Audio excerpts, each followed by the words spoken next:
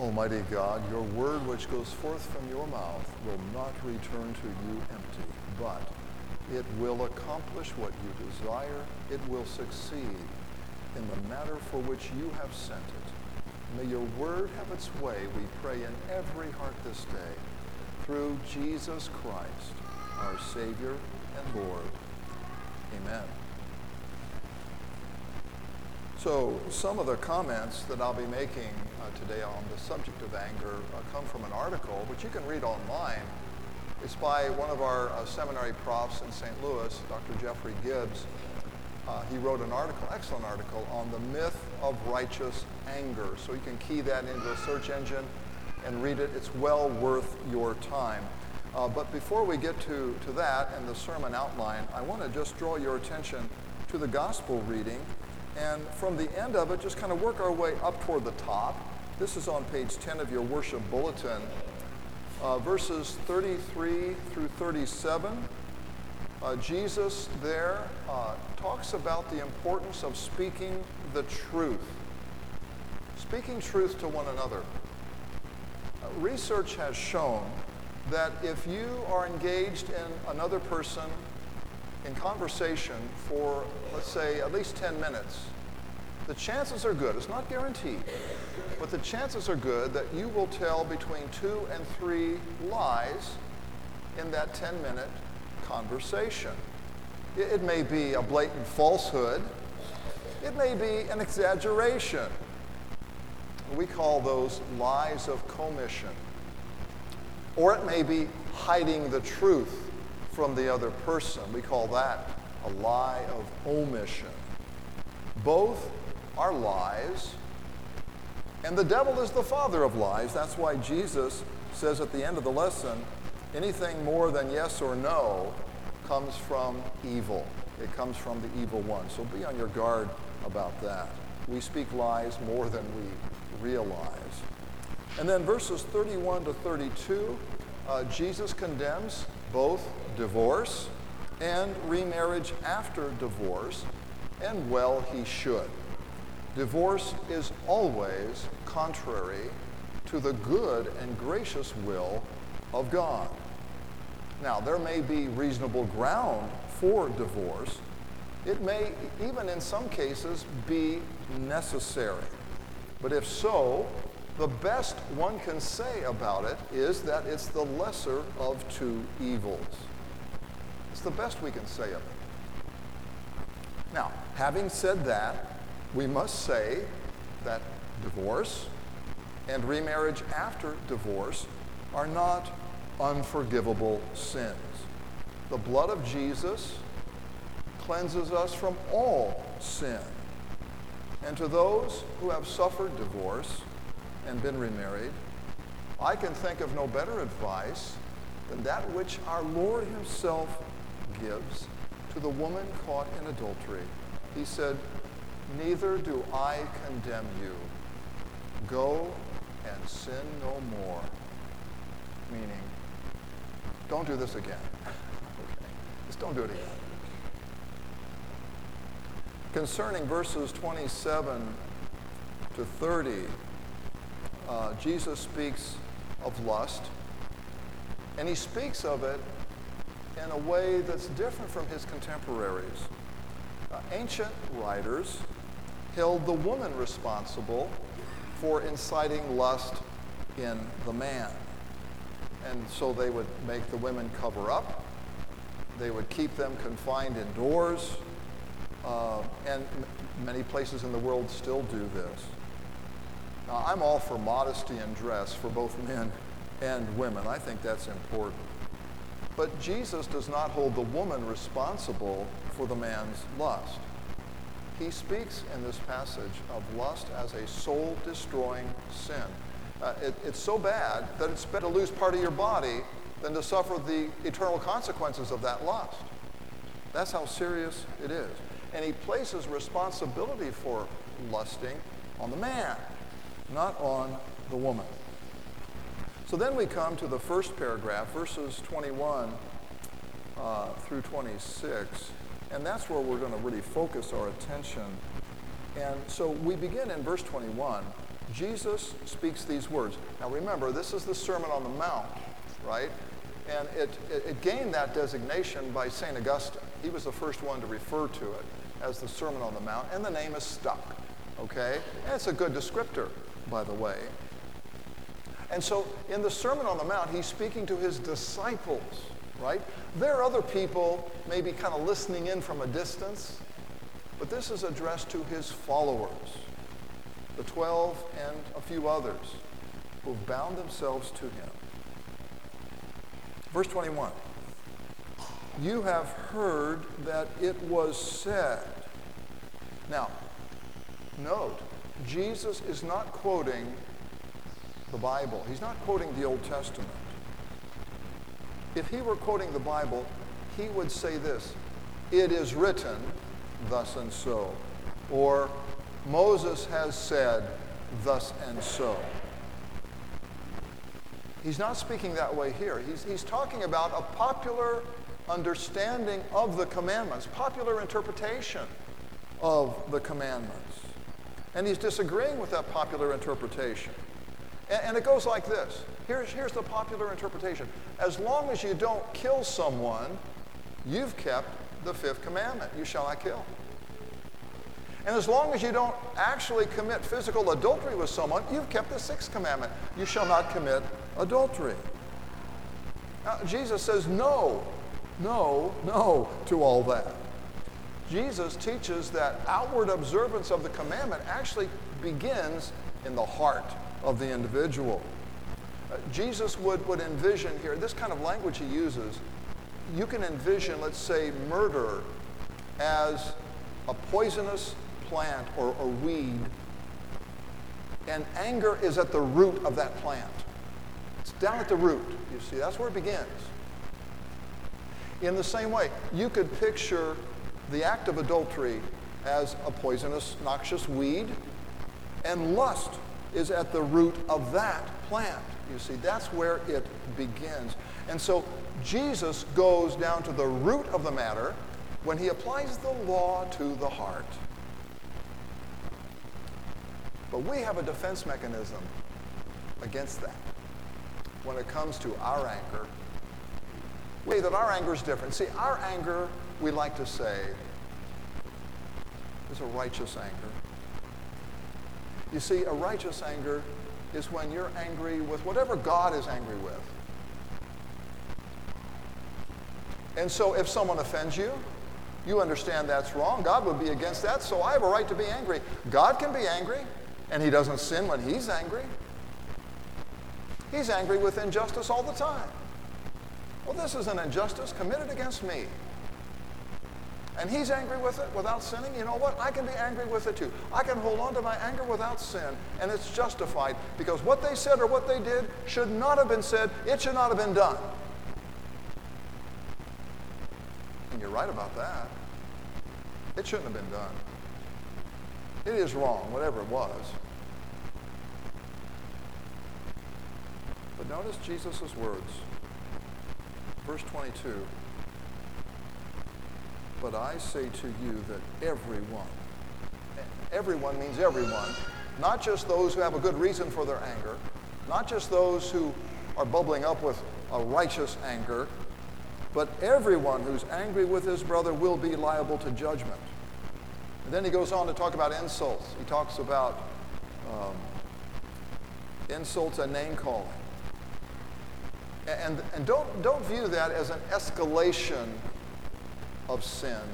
I don't think it's that at all. He's just naming different kinds of anger.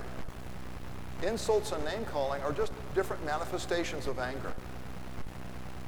He's talking about one subject, and that's anger. It just takes different forms.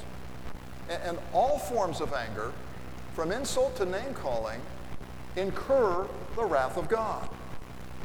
So, Roman numeral 1 in your sermon outline on page 11. The Bible never speaks of human anger as righteous. It never does. It doesn't speak of man's righteous anger. In fact, James, in the first chapter of his letter, writes these words, man's anger does not accomplish the righteousness of God. It doesn't. Now, letter A, human emotions, including anger, are not inherently sinful. St. Paul writes, and this is from Ephesians 4, "In your anger, do not sin. Do not let the sun go down while you are still angry. And do not give the devil a foothold." Okay. So it recognizes that anger is going to occur. But this is hardly a ringing endorsement of anger. It's a caution against it. Letter B, we read on here. There is justification for anger, but there is no justification to remain angry. To remain angry. There is no justification for it. So Paul goes on. Do not let any unwholesome talk come out of your mouths, but only what is helpful for building others up, according to their needs, that it may benefit those who listen. And do not grieve the Holy Spirit of God, with whom you were sealed for the day of redemption. Now here's the point. Get rid of all bitterness, rage, and anger, brawling and slander, along with every form of malice. Be kind and compassionate to one another, forgiving each other, just as God in Christ forgave you. You see, you can't stop anger from arising in your heart, but you must dispose of it quickly. You must get rid of it right away. Letter C in your outline. Our anger is never praised. It is not a fruit of the Spirit. It is one of the works of the flesh that Paul describes. And even if it arises without our help because we've been wronged in some way, our sinful nature quickly takes it over and will make use of it. That's the problem. Yet there is righteous anger in God. He can handle it without sin. We can't seem to do that. Our sinful nature will take it over and use it for its own purposes.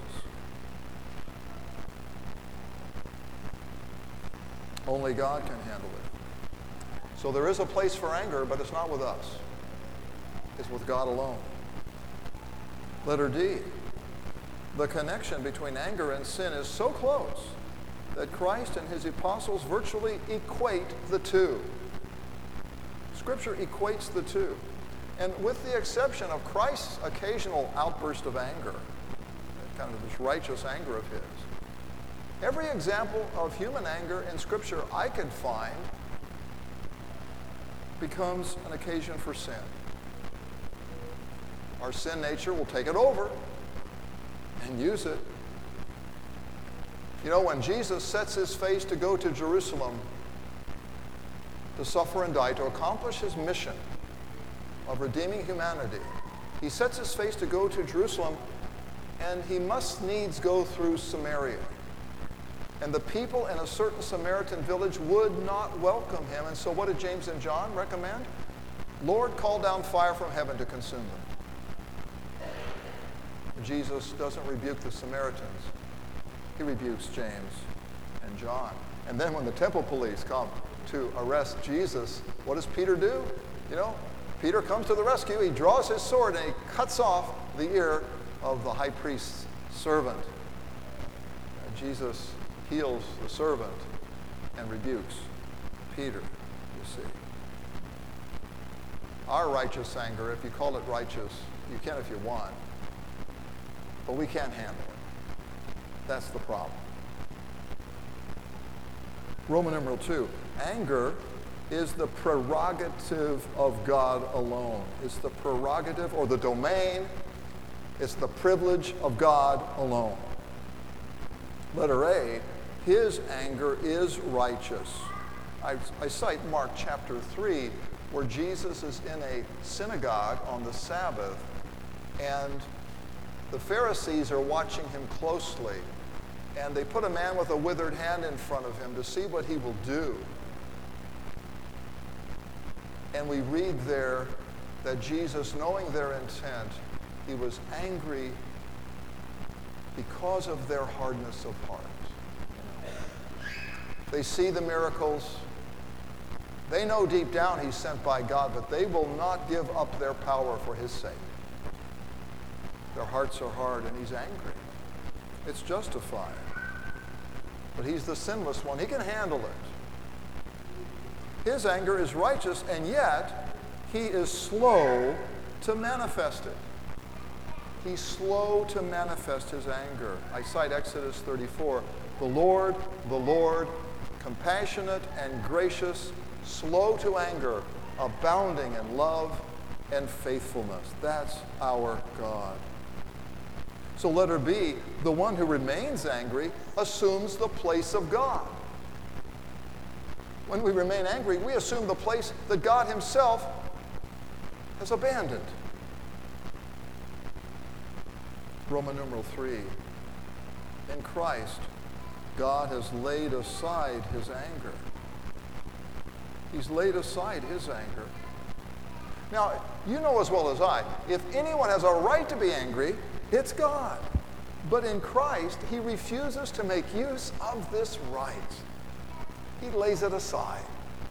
He will not exercise it toward you, toward me, toward anyone driving up and down the street out there.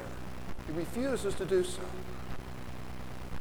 And letter A, that's why our anger is so repugnant. We're doing to others what God refuses to do to us. You know, when Christ spoke, verse 22, he knew what was ahead of him. He knew he was going to the cross. And he knew that his cross would spell the end of God's anger toward us. And so looking ahead to that, that's why he speaks this way in verse 22, getting rid of anger. Don't manifest it or lay it aside if it wells up within you. If God has abandoned his anger toward you and toward me, should we not abandon ours toward one another? That expects a positive answer. The answer is yes, or we should. We should. And letter B, this is God's solution to our anger. Verse 32 of Ephesians 4, be kind and compassionate to one another, forgiving each other, just as in Christ God forgave you. Yeah, that's the motivation. That's the motivation.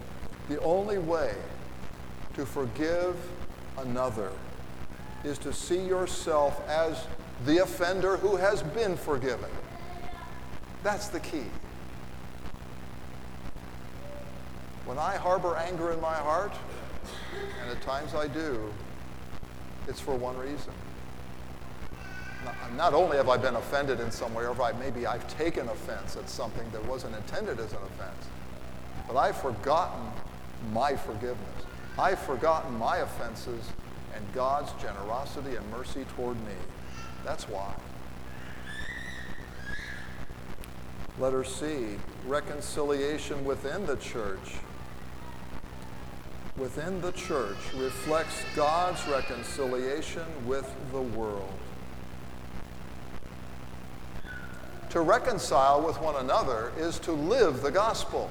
That's living the gospel. And when Jesus preaches about anger, as I said at the beginning, he's not preaching to the world, he's preaching to the church. He's preaching to people like us. Why? Because Jesus did not call perfect people to follow him.